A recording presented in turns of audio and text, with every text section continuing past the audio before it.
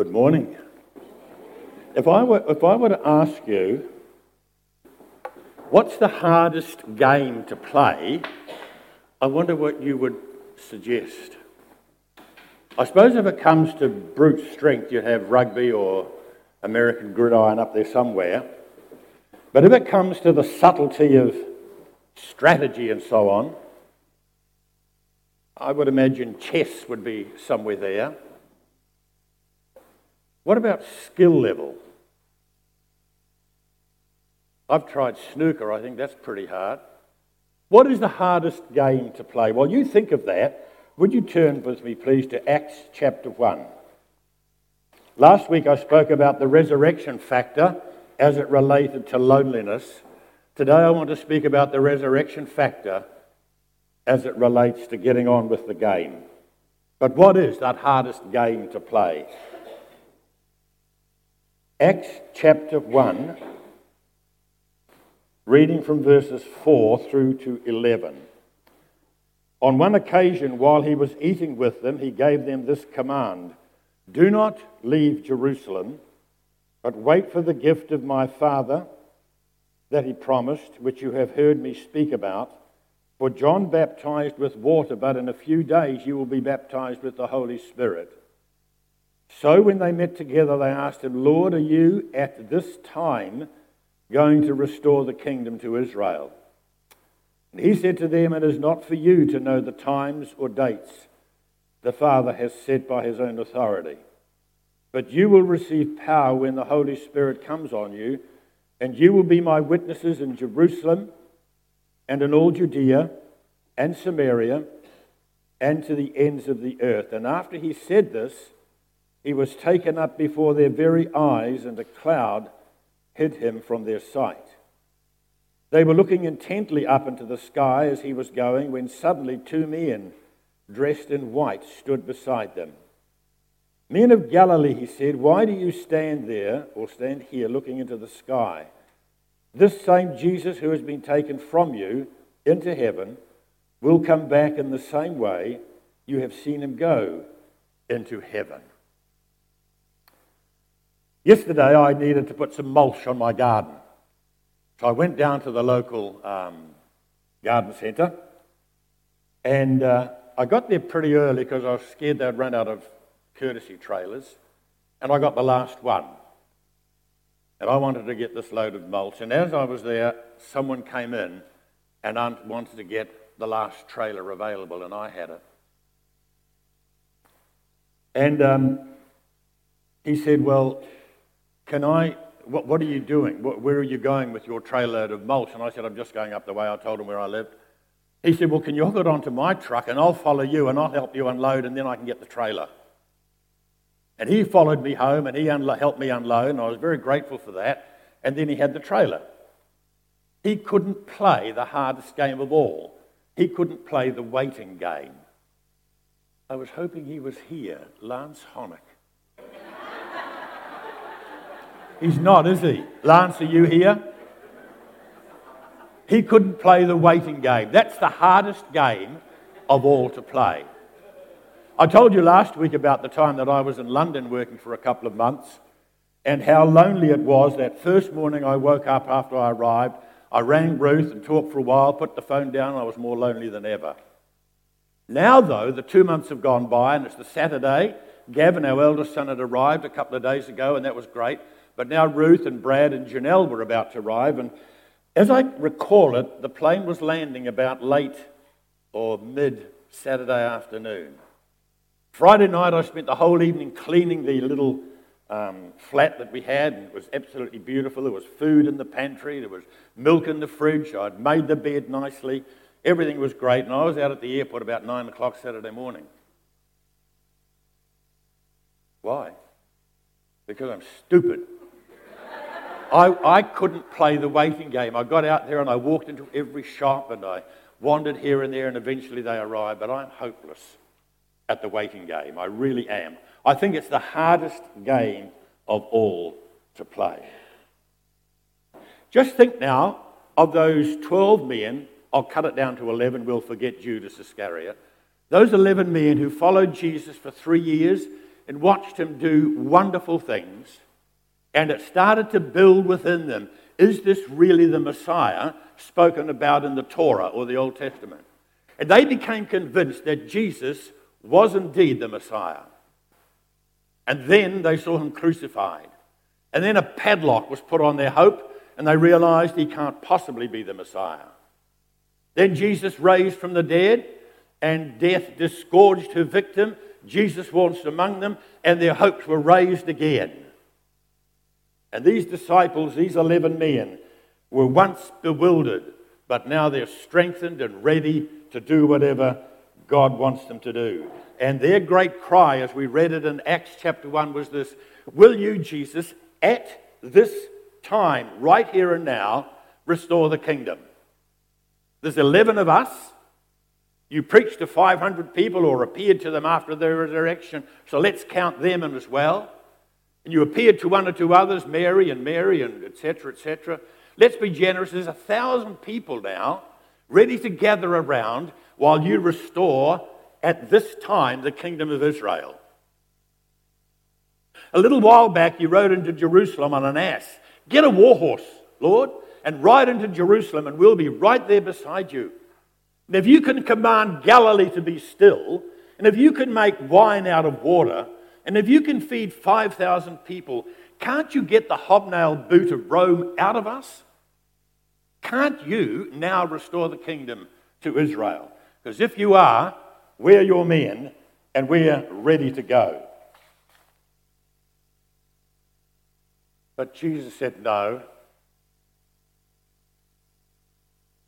If you can do that, Lord, you can make this work too. But it's not switched on. God gave them a new perspective. As they were sitting watching, I can't help wondering what it would have been like when he was received out of their sight and they stopped gazing into heaven. Go back to Luke 24, would you? Because this is another slight comment on the same incident. Luke 24. I'm not putting these references up because I think it's occasionally a good idea that we turn to the Bible ourselves and read them.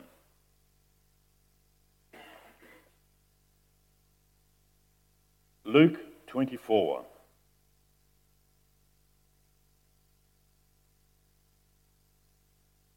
Verse 50, when he had led them out to the vicinity of Bethany, he lifted up his hands and blessed them. And while he was blessing them, he left them and was taken up into heaven. Just pause. What would you think if you were one of these 11 men? You are now absolutely convinced that Jesus was the Messiah. The kingdom of God is going to be established soon, you hope. And suddenly he goes. Well, we read on in that particular verse, Luke 24, verse 51 or verse 52. Then they worshipped him and returned to Jerusalem, fed up to the back teeth, with great joy. And they stayed continually at the temple praising God. They weren't despondent. They weren't distracted. They were totally sold out for the fact that Jesus, even though he had gone, would somehow empower them to get this kingdom established. Maybe he's gone for a week and he'll come back again, and then the kingdom will be restored. But whatever happens, we're on his side. We're his in every sense of the word. In Luke 24, just prior to what we read there, we read in verse 45, then he opened their minds, these were the disciples, so they could understand the scriptures. And he told them, this is what is written, the Christ will suffer and rise from the dead on the third day, and repentance and forgiveness of sins will be preached in his name. So all nations, hang on, how many are there? All of them. We can't do that, we're only 11 men. All of them, all nations, beginning at Jerusalem, you are witnesses of these things, and I am going to send you what my Father has promised. But stay in the city until you have been clothed with power from on high. So now the disciples have got to play the waiting game. Wait in Jerusalem. Poor old Lance couldn't wait half an hour. Poor old Max couldn't wait 2 months. Wait in Jerusalem, and you will receive power, and then we will start this business of spreading the kingdom of God. And this is what we have just read together. And now we go to talk about the new power. What will it actually be? And we read in Luke, in Acts chapter 1 rather, and you will receive power when the Holy Spirit comes on you. The word power is the word dynamis, from which we get dynamite. And power is spoken of a lot. Even today we read about it all the time in our paper and see it on the television. In our modern world we talk about power brokers and power hungry and the power base. And they're all focused around the idea of self-promotion, self-exaltation. But the power spoken of here is the power of exalting the name of the Lord Jesus. The Holy Spirit possesses a dynamic that works to remove from us anything that is not Christ-like. We're now going to go into new modus operandi.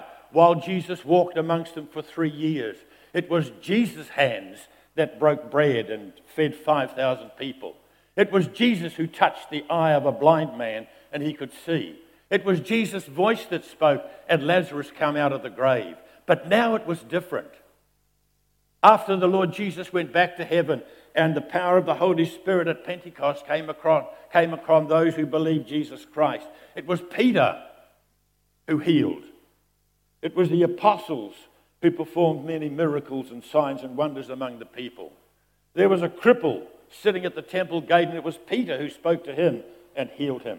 It was Philip who met the Ethiopian eunuch and led him to salvation in Christ. It was Paul and Silas who witnessed the breakout from prison. It wasn't Jesus actually here doing it. It was the power of the Holy Spirit upon them. And I want to say with all the strength that I can muster that if you are a follower of Christ, you are a possessor of the Holy Spirit within you.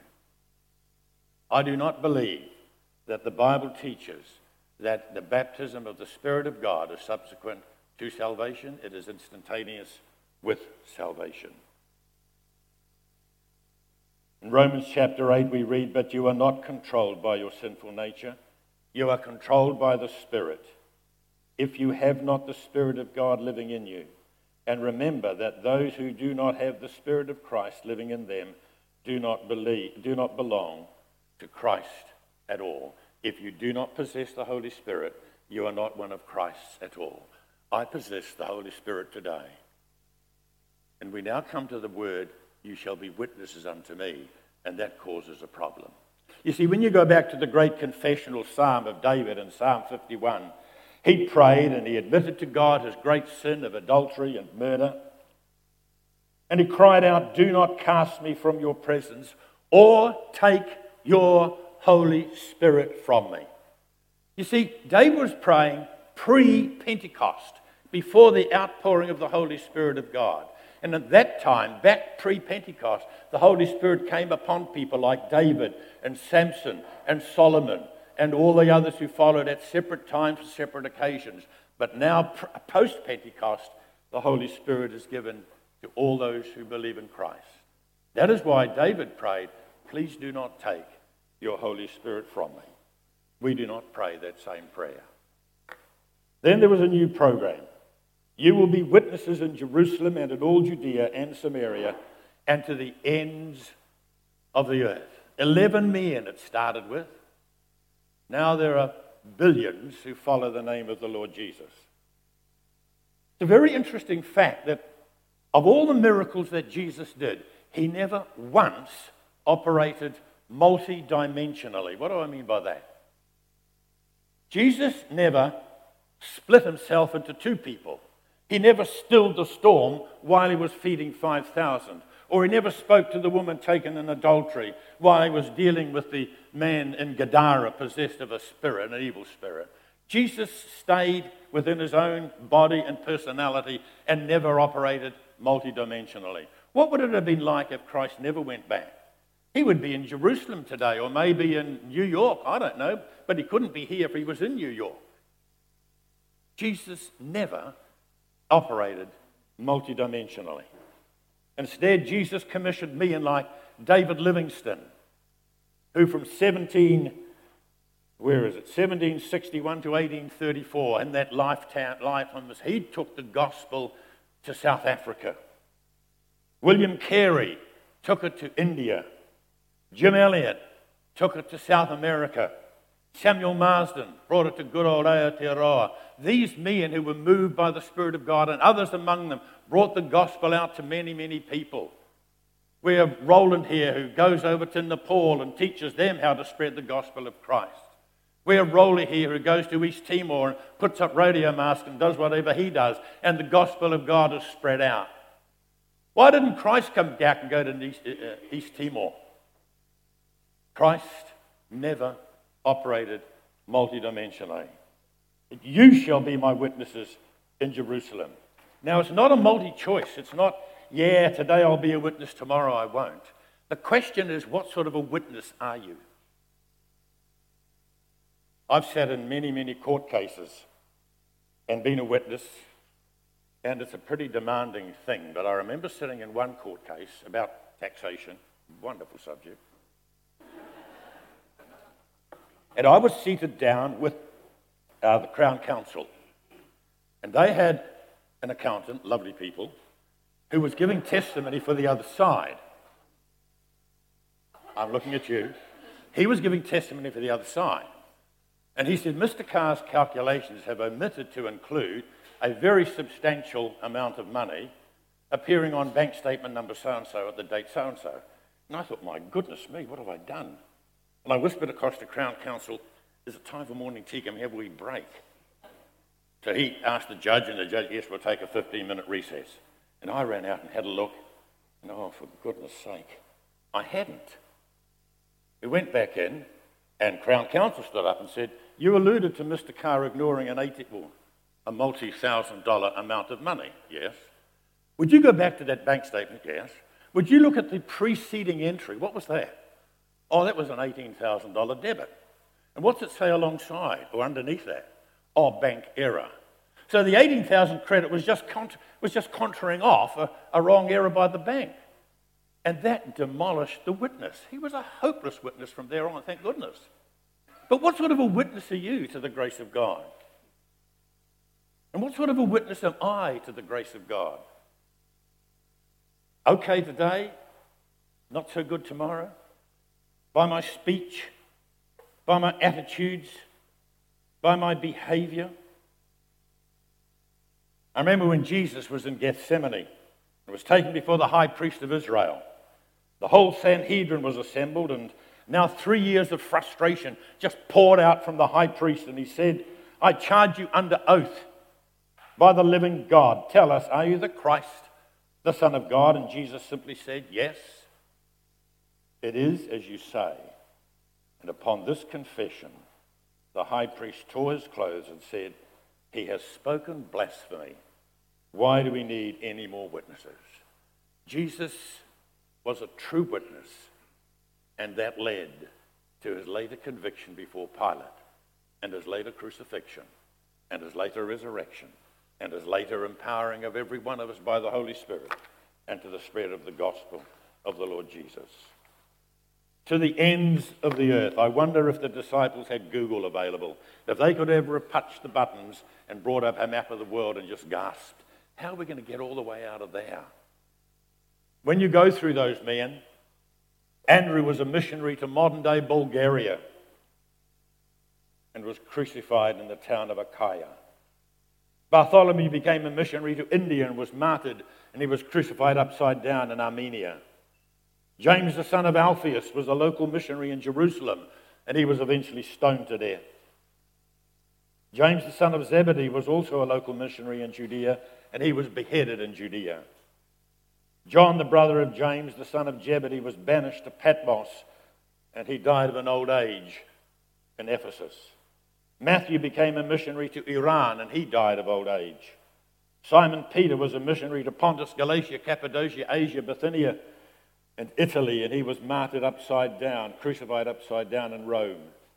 Philip became a missionary to Turkey, and he too was crucified upside down. Simon the Zealot was appointed bishop of Rome, and he simply died of old age. Thaddeus became a missionary to Iraq and Syria, He also died of old age. And Thomas became a missionary to Afghanistan.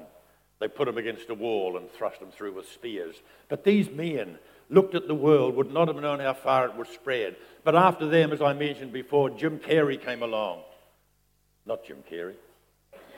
Who said Jim Carrey? Jim Elliot. Jim Elliot came along. William Carey. Jim Elliot. Have I got it right now? William Carey took the news to one part of that world. Jim Elliot to another. You to another. You to Botany Town Centre. How many times are we really conscious of the fact that we are witnesses of Christ and are to take the message to a world which is dying? Later on, a man called Saul of Tarsus became an ardent follower of the Jesus, and Paul, along with Peter, and along with Barnabas, and along with Silas and several others, eventually the people of that time said, you guys have turned the world upside down. New Zealand is at the top. No, not quite that. You people have turned the world upside down because of the fact that you are witnesses of the grace of God. Then there's a new promise. Is that what that says? Can't read it from here. A new promise.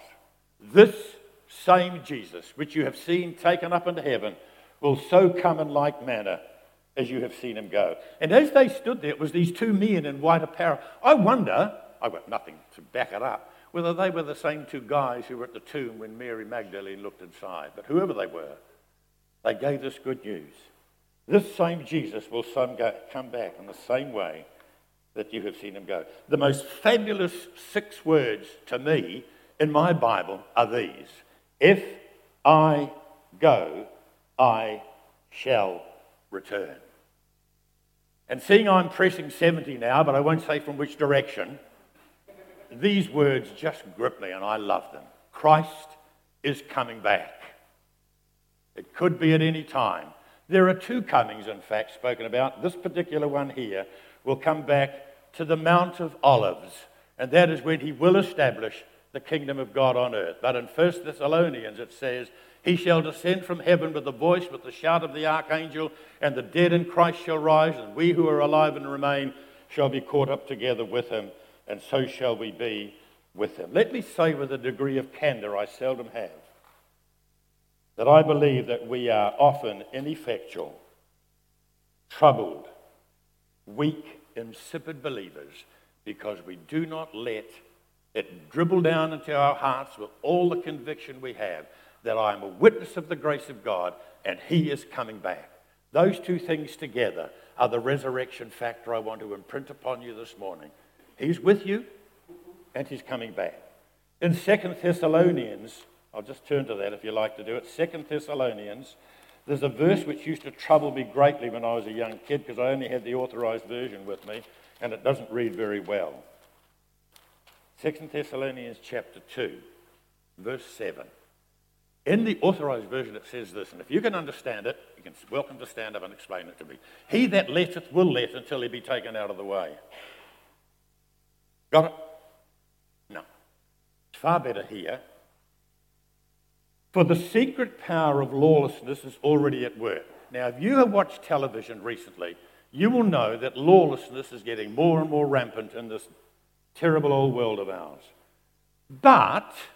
And lawlessness is going to increase, and the Bible talks about a man of lawlessness who is coming, but the one who now holds it back, in other words, restrains the outbreak of evil in our world, will continue to restrain it or hold it back until he's taken out of the way. What does that mean? It means that the Holy Spirit is like salt in the earth, and he is earth within each of us, and the outbreak of total lawlessness in our world is being held back by the salt of the Holy Spirit within each of us. But when the Holy Spirit is removed, there will be an increase of lawlessness in the world, and if I can say it with utmost respect and without wishing to misuse the term, there will be hell on earth as we have never known it. But if the Holy Spirit's going to depart and he's indwelling with me, it means I'm going too. And that's why it excites me when the Bible says, if I go, I will come again and receive you unto myself. And we have an hour for the service, and there are 7 minutes left, and we've got 3 songs to sing. Wrap it up, Max. Let me say this. You are gifted, so get going. You are gifted, so get going. Those 11 men wanted to spread the gospel of Christ within the confines of Israel, maybe, and they said, can we start now, God? Or Jesus, can we get going? Are you going to do it at this time? Jesus says, you've got no idea what the kingdom of God's going to be like. It will embrace thousands upon millions of people, and amongst them a group gathered in botany school, and here we are, we're amongst them. So, and then Jesus said, and you will receive the power of the Holy Spirit. You have it within you. Let me repeat, if you are gifted, get going. Shall we pray? Father, thank you for the gift of your Holy Spirit within us. We pray that you will so work in our lives by your Spirit that you will temper every personality which distracts and detracts from who you are. Help us in the way we talk and the way we act and the way we live and the way we behave, not to graffiti the name of the Lord Jesus. And as we rub shoulders with people day by day by day, help us, because we are gifted with the Spirit, to get going. We love you, we honor you today. We thank you that as you went, you promised you will come back. And Lord, we pray that you will hasten the day. We remind ourselves that the last verse of your Bible says, even so, come Lord Jesus. And we repeat that prayer in Jesus' name. Amen.